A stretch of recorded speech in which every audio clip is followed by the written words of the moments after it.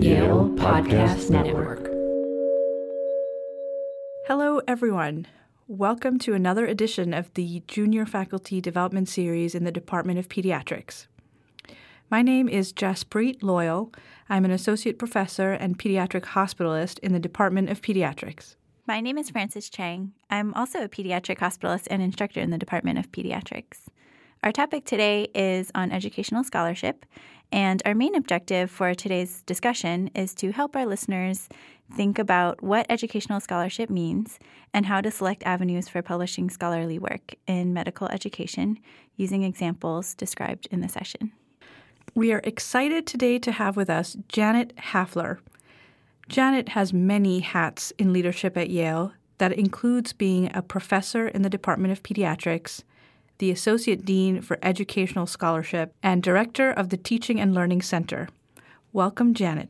Thank you so much for inviting me. I'm really thrilled to be here and think through some of the issues around educational scholarship. So let's start by having you tell us a little bit about yourself, your path at Yale, and what you do in your current roles. So I've been at Yale now for 10 years, and I absolutely love what I do. When you say my path, I really feel as an Associate Dean of Educational Scholarship and Director of the Teaching and Learning Center, the Teaching and Learning Center's mission is really to support our faculty and many of our residents and work with the medical students to really promote excellent teaching, educational scholarship, curricular development, and assessment strategies that all promote learning.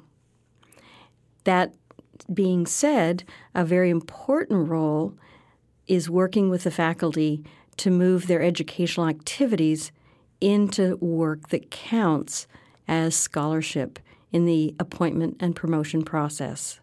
Great. So, Janet, you mentioned teaching and scholarship. Many of us in academic medicine think that if we are teaching, that seems scholarly, but that isn't entirely true. What is the difference between teaching and scholarship? It's a great question. Ernest Boyer, when he wrote the initial work about the domains of scholarship, he defined teaching as being scholarship, and for a number of years in the literature, it led us to some confusion that teaching itself is not scholarship. The teaching is an activity. With many publications and a lot of work led by a number of colleagues such as Deb Simpson and Ree Fincher and Luann Wilkerson, it really moved to think, what is scholarship? So, for example, if you have an activity such as teaching, that is an activity. If you add the layer of going into the literature and being very scholarly about what you're doing about your teaching. So if I'm teaching at the bedside, what kind of strategies do I select that make my teaching for learning? Or you might contact a colleague at another school. So the aspect of being scholarly is thinking about what evidence is there. But it, again, is not scholarship. It's being informed. Another example would be if you are leading a course. Do you delve into the business literature about leadership styles and really become scholarly about your approach as a leader? Then, if you wanted to move it into scholarship, you would take it one step further and disseminate your work. So if you did something, for example, Frances, you said you are a hospitalist. If you have a very innovative way about teaching that you've gone to a meeting in the country and no one else is teaching in the particular strategy that you're using, you disseminate it among your peers. You have it peer-reviewed. And it might be a platform that someone in another discipline, such as surgery, might say, oh, wow, look what they're doing in pediatrics. I could use that framework and put my content. So the scholarship is the making your work public, having it peer-reviewed, and a platform that others could then build on. This is great. And I think just to reinforce those three pieces, the making it public, peer-reviewed, and dissemination, these are key aspects that I think sometimes we don't appreciate as academic faculty. So we recently had a podcast with Tom Carpenter actually explaining the differences between the various academic tracks. And for faculty on the clinician educator track, educational scholarship seems to be an important consideration in the promotions process. So thank you for describing what educational scholarship really means. But can you talk a little bit about why it's so hard to show scholarly activity in medical education? Let me just rephrase that a little bit. Not necessarily scholarly work, but the scholarship piece. And I think what gets confused is that we always think of scholarship as only publishing in a peer-reviewed journal article. And the new understanding of scholarship could be really demonstrating the impact of your work as it's being disseminated, peer-reviewed, and made public. So think of the phase of whatever you take of an educational activity. And let's break down an educational activity into teaching, curriculum, assessment, mentoring, and leadership.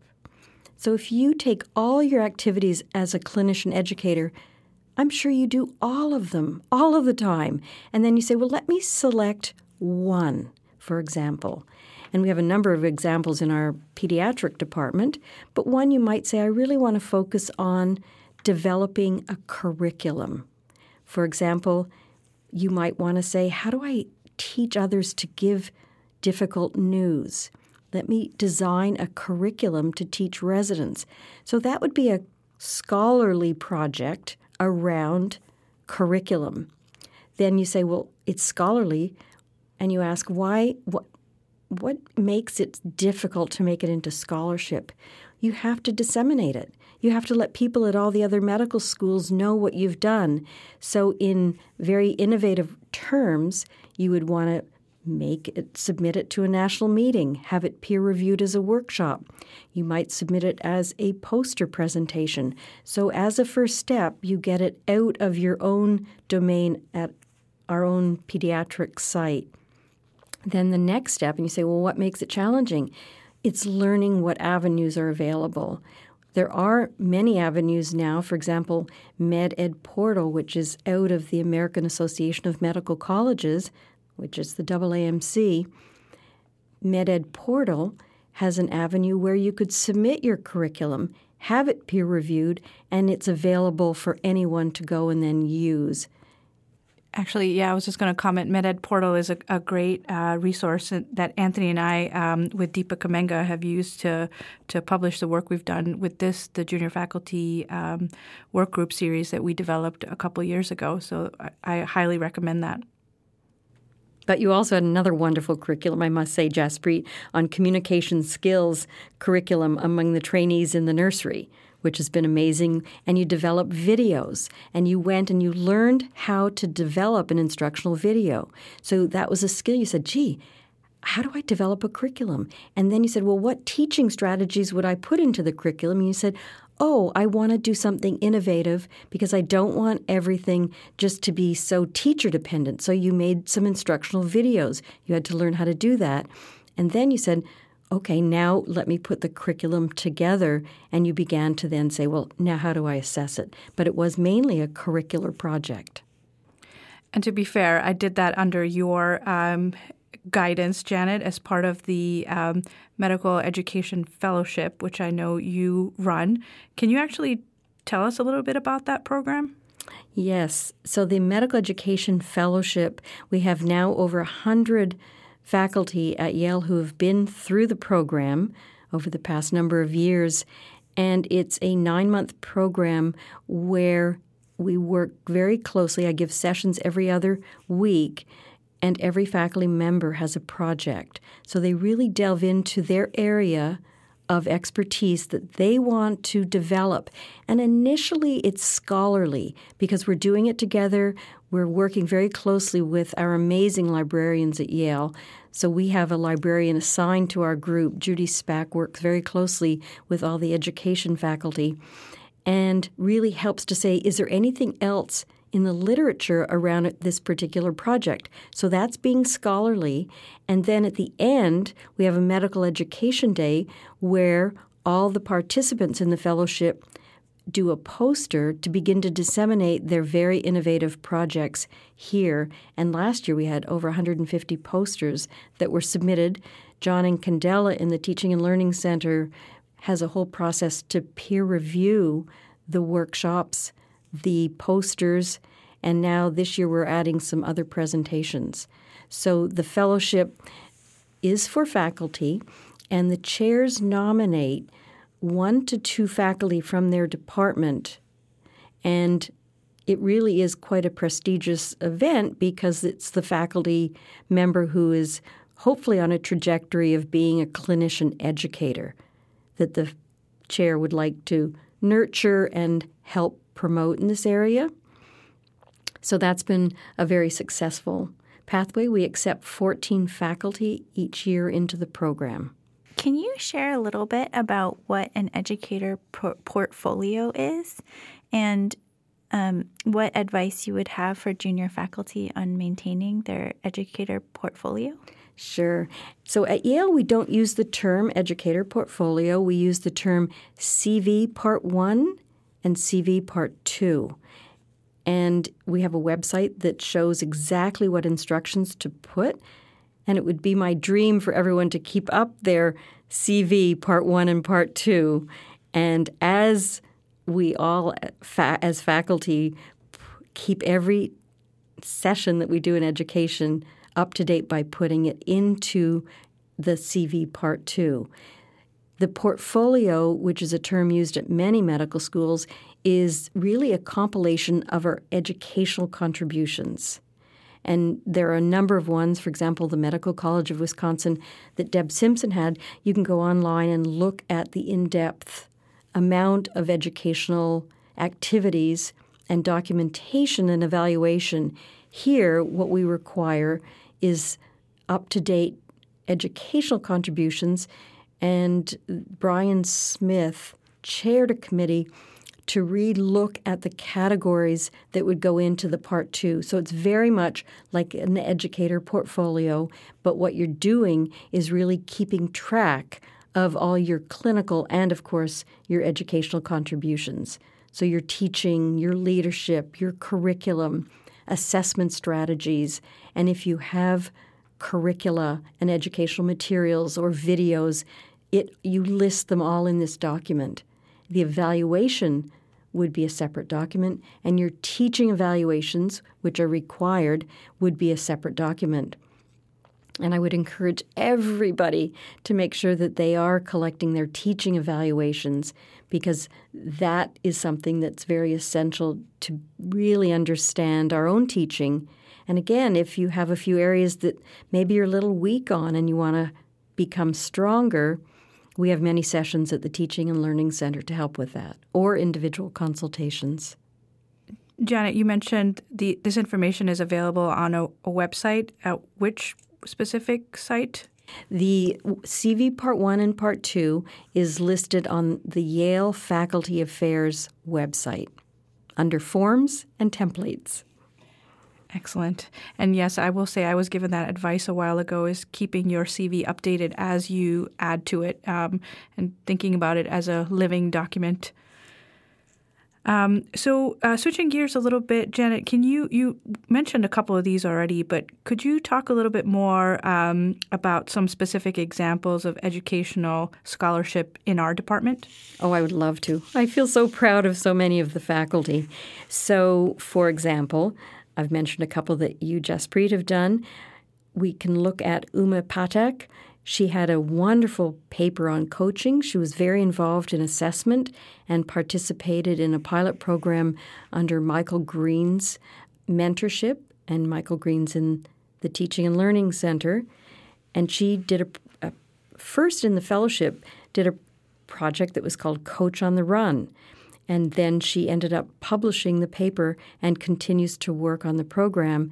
And now we have a new Master's of Health Science in medical education, and she'll be a faculty member getting a master's now in this area. So that would be one very successful example. We have Tanya Murta, who is doing something on delivering difficult news curriculum. Kathleen Ang was a fellow last year, and she left, but she developed a fellows as medical educators and an entire program for fellows throughout all our divisions in pediatrics. And it was the design, implementation, and evaluation of a curriculum, and that's also been published. So those were a few. And I could keep going. There's so many really neat projects, but those were a few. So just as a follow-up, those are obviously successful educational scholarship projects. But what are some pitfalls or some challenges that some perhaps junior faculty face in turning their education, turning their work into scholarship, and how could these be avoided?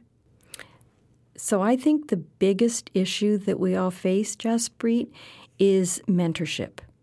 And as a junior faculty, to really work with a mentor who really understands the educational design of your project, whether it's a curriculum, and really understand what resources you need to accomplish the activity. So first, it's moving that activity into scholarship.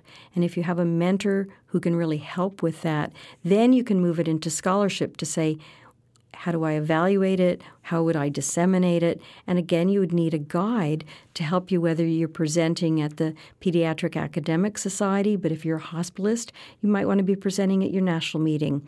So networking and really moving from our regional area to a national as you move up, I think requires close mentorship. So a pitfall would be that I don't think we have enough people mentoring in this area. I think it's something so what we're hoping, I think, is to have a number of you going through the fellowship and the programs, and then you'll be mentoring others.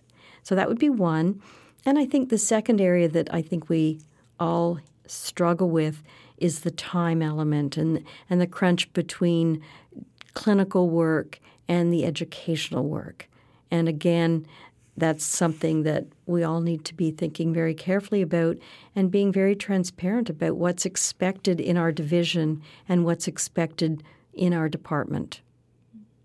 Thank you, Janet. That's some really helpful advice. What would you say were some ideas for disseminating our educational scholarship? And you have named a few already. Let me throw it back to you. You're a hospitalist. Do you go to the National Hospitalist Meeting? Yeah. Because that's a fabulous way to start getting on a national committee, and they start knowing your particular work. And what you can also do is then put a workshop together. I would say work on the regional meetings, the local regional, then move up to national meetings, and pick one that you get really known for. And perhaps you would have a mentor, and they might be in the clinical area, but they would introduce you to other senior people who then you start networking at the national meeting, and you start, for example, say you're very interested in how is something taught in a well newborn nursery. Well, how are they doing it at other schools? You could the next year call some of your colleagues and say, we all do this differently. Let's put a symposia together that would be peer-reviewed at, say, the Pediatric Academic Society meeting. It would be peer-reviewed, and you'd have this wonderful discussion at a national level about differences that you're doing together. So that would be one suggestion.